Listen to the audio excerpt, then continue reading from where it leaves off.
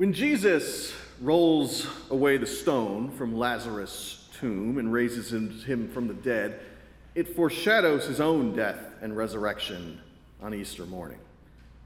But there's something else going on here, and if you blink, you might miss it. Lazarus is more than a literary plot device, more than a demonstration of the same power that would raise Jesus from the dead. Lazarus, in this story, is a real person, a man with family and friends that love him dearly. They are distraught by his untimely passing. Mary and Martha, his sisters, are beside themselves. Jesus, for the first and only time that we see it, weeps at the news of Lazarus' death. Amidst this struggle between life and death, love abounds. And maybe that is the real miracle. The scripture reading today is from the book of John, chapter 11. When Mary came where Jesus was and saw him, she knelt at his feet and said to him, "Lord, if you had been here, my brother would not have died." When Jesus saw her weeping, and the Jews who came with her also weeping, he was greatly disturbed in spirit and deeply moved. He said, "Where have you laid him?" They said to him, "Lord, come and see." Jesus began to weep. So the Jews said, "See how he loved him." But some of them said, "Could not he who opened the eyes of the blind man have kept this man from dying?" Then Jesus, again greatly disturbed, came to the tomb. It was a cave, and a stone was lying against it. Jesus said, "Take away the stone." Martha, the sister of the dead man, said to him, "Lord, already there is a stench because he has been dead 4 days." Jesus said to her, "Did I not tell you that if you believed, you would see the glory of God?" So they took away the stone. And Jesus looked upward and said, "Father, I thank you for having heard me. I knew that you always hear me, but I have said this for the sake of the crowd standing here, so that they may believe that you sent me." When he had said this, he cried with a loud voice, "Lazarus, come out!" The dead man came out, his hands and feet bound with strips of cloth, and his face wrapped in a cloth. Jesus said to them, "Unbind him and let him go." Hear what the Spirit is saying to the church. Amen.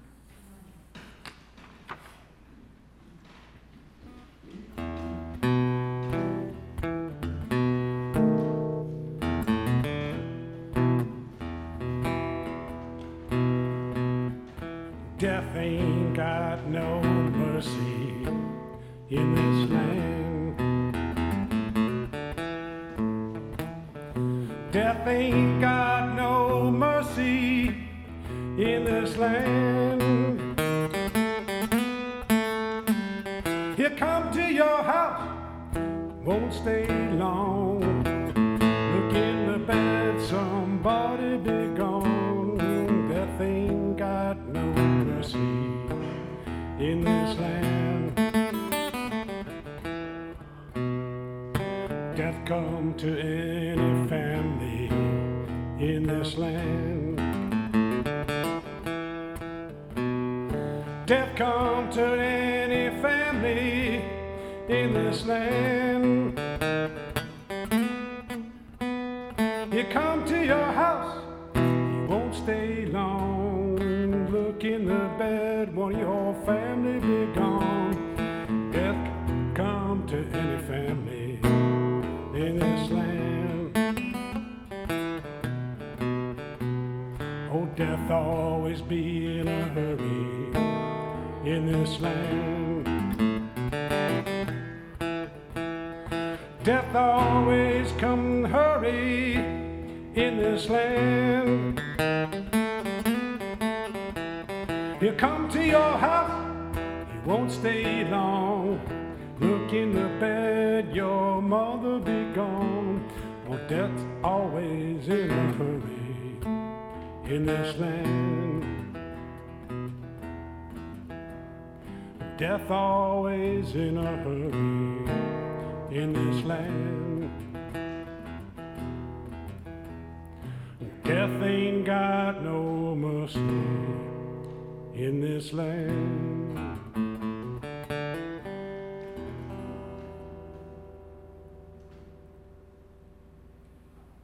Please pray with me.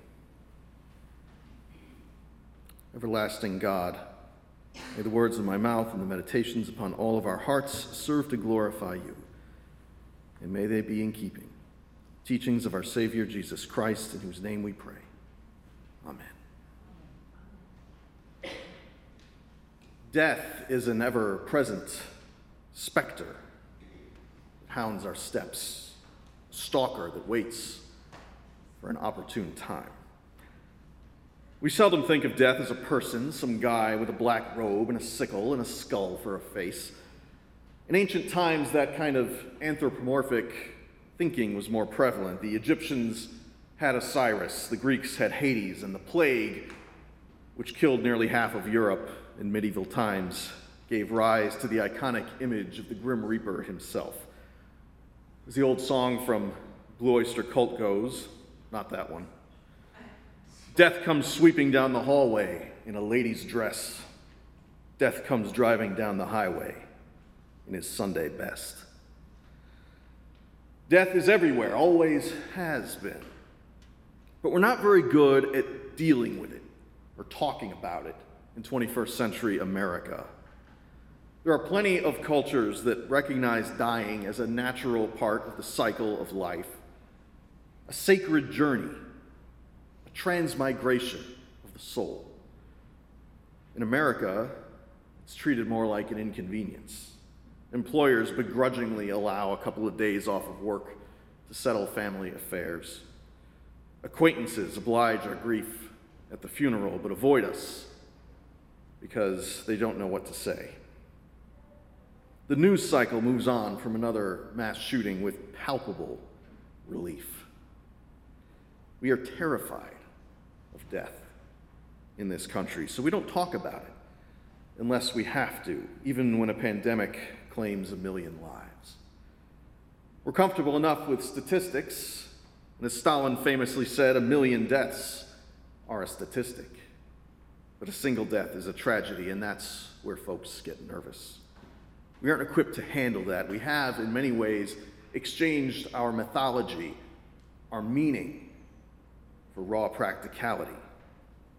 Death is no longer a ferryman to take you across the river Styx, or a gambler that will play chess for the fate of your soul. It's a life insurance policy, a hospital bill, an expensive coffin, commodified like everything else in our society. Whoever dies with the most toys wins, the saying goes, but the emphasis is always on the toys, not on the dying. We'd rather not think too hard about that. Art can help us to process things that give us anxiety, our mortality, for instance. That might be a song or a painting or a poem. One of my favorite explorations of life and death comes from the late 18th century when Samuel Taylor Coleridge published his famous work, Rime of the Ancient Mariner. In the poem, a crew of sailors becomes lost in the frozen north where they encounter an albatross flying out of the fog.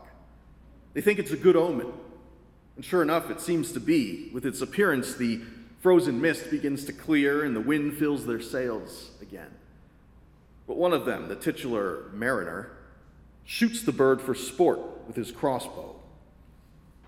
And the crew, aghast at what he has done, hangs the dead bird around his neck, the guilt of it dragging him down like a stone. The wind dies again, leaving them stranded upon a desolate sea. And while they've escaped the ice, the noonday sun now beats upon them with terrible heat. Having spent their provisions, they must endure horrible hunger and thirst, their parched lips aching for something to soothe them, their ship going nowhere. I'm plenty sure that folks in the midst of heat waves without air conditioning could relate. Day after day, we struck nor breath nor motion, as idle as a painted ship upon a painted ocean. The crew languishes, waiting for death to arrive, but to their surprise, death arrives literally. The Grim Reaper piloting a ship of his own. And he's not alone. This specter is accompanied by a ghoulish woman. Are those her ribs through which the sun did peer as through a grate? And is that woman all her crew? Is that death? And are there two? Is death that woman's mate? Her lips were red, her looks were free, her locks were yellow as gold. Her skin was white as leprosy. The nightmare life in death was she, who fixed man's blood with cold. These twin specters, death and life, roll dice for the fate of the crew. And the Reaper claims them all, save for the mariner. He belongs to her now, to life, cursed to live forever upon that damned ghost ship while his crew drops dead around him. Coleridge posits death and life as companions, lovers, perhaps. Nothing to really differentiate them, save for a roll of the dice, a game of chance. And both of them, in this poem, are equally horrific. If anything, the mariner suffers more than the dead, being cursed with immortality. But then Coleridge was not especially fond of his own life.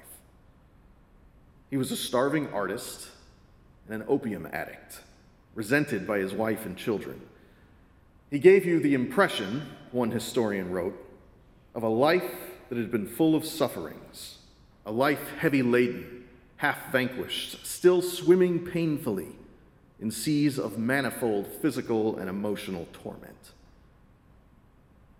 Coleridge is the mariner, saddled with the heavy albatross of depression and addiction, clinging to life while longing for death. He's tired of being alive, but he's also afraid to die. In the mariner's words, an orphan's curse would drag to hell a spirit from on high, but oh, more horrible than that is the curse in a dead man's eye. 7 days, 7 nights, I saw that curse, and yet I could not die. As I said, art can help us process our anxiety. And in the mariner's struggle between life and death, Samuel Taylor Coleridge dealt with his.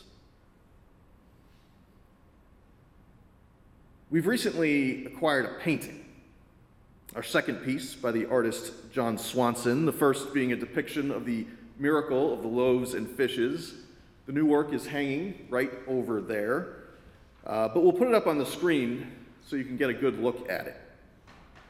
Though the digital image doesn't entirely do it justice, I encourage you to take a closer look after the service at the real thing. This magnificent seraph called "Take Away the Stone" depicts the resurrection of Lazarus, which we just heard in our scriptures. 4 days in the grave, at Jesus' command, he walks out of his own tomb after the stone has been taken away. The image is bursting with color and vitality. The mood is jubilant. The rich colors defy the gray, washed-out tones that we tend to associate with the grave. And while Lazarus himself is a little bit of a morbid specter, wrapped in burial linens from head to toe, Jesus embraces him wholeheartedly, wrapping Lazarus in his arms. In the words of the artist, the tomb is not located in a desolate place. It is surrounded by numerous figures carrying the things of life: candlelight, flowers, music, tears, and prayer. The picture contains many elements but has a central focus, he goes on to say. It seeks to present with simple clarity the reality of death in the midst of life, and the miracle of life in the midst of death. The reality of death in the midst of life, and the miracle of life in the midst of death. Swanson, much like his fellow artist Coleridge, reminds us that life and death are companions locked in an eternal embrace. But unlike the poet, who depicts them both as horrible, Swanson portrays them as being equally beautiful. You see, we have a tendency to believe that life is good and death is bad. And in a culture where you can be shot at the grocery store as casually as Coleridge's albatross, that's probably a fair assumption to make. But it's not always true. Lord, how many bedsides have I stood by?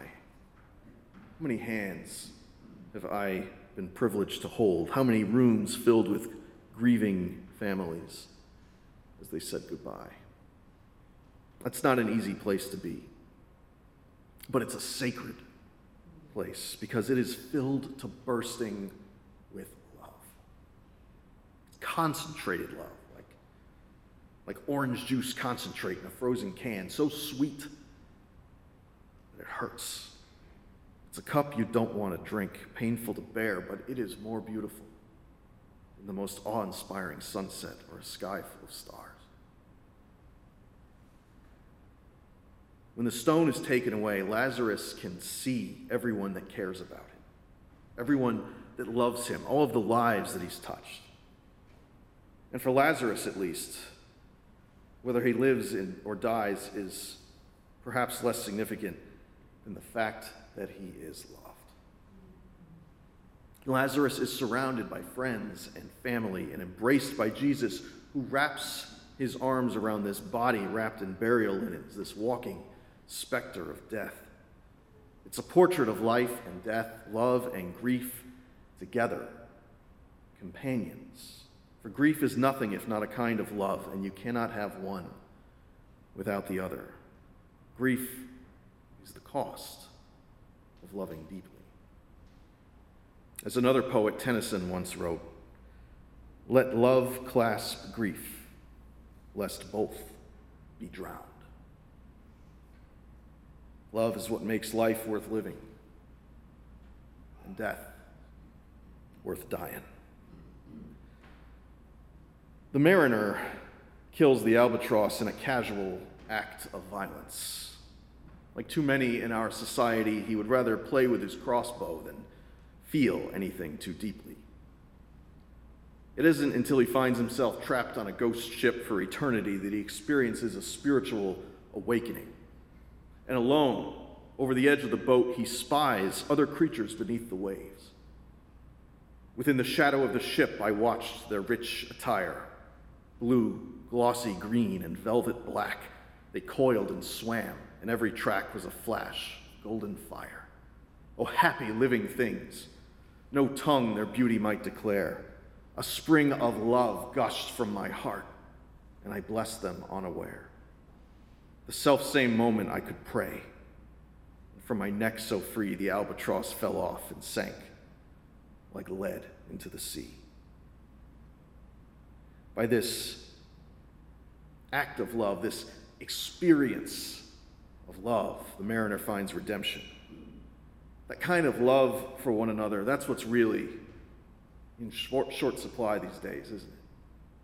Yes, grain and meat and lumber and gasoline are getting harder to come by, but love and community are what's really lacking. And maybe that's why young men like the mariner pick up their proverbial crossbows and shoot the first beautiful thing they see. But love cures the mariner's fear. Filled to bursting, the sails catch the wind at last and carry his vessel back to the harbor, bringing his long and fateful journey to an end. Maybe the church is a little bit like that too. A vessel with holy wind in its sails, a community where love abounds, something increasingly rare in our lonely world. Friends, no one lives forever. Everything, everyone that lives must one day die, returning to the shores that we all came from. We all must face the reality of death in the midst of life. There's no hiding from it, much as we'd like to. Embracing Lazarus, Jesus calls us to embrace the reality of death in the midst of life and the miracle of life in the midst of death, which is really the miracle of love. Filled with love. When your time comes, may you also find your way home. As the mariner recounts, returning to the place whence he came. We drifted o'er the harbor, and I with sobs did pray, "Oh, let me be awake, my God, or let me sleep always." Amen.